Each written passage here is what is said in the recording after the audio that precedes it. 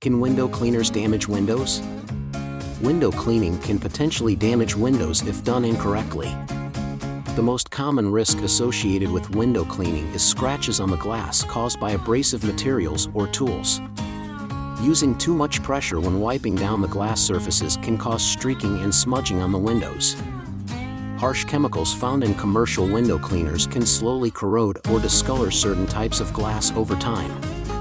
To avoid damaging windows during the cleaning process, it is important to use lint-free cloths, avoid excessive force, and use mild soap and water or natural cleaners like white vinegar.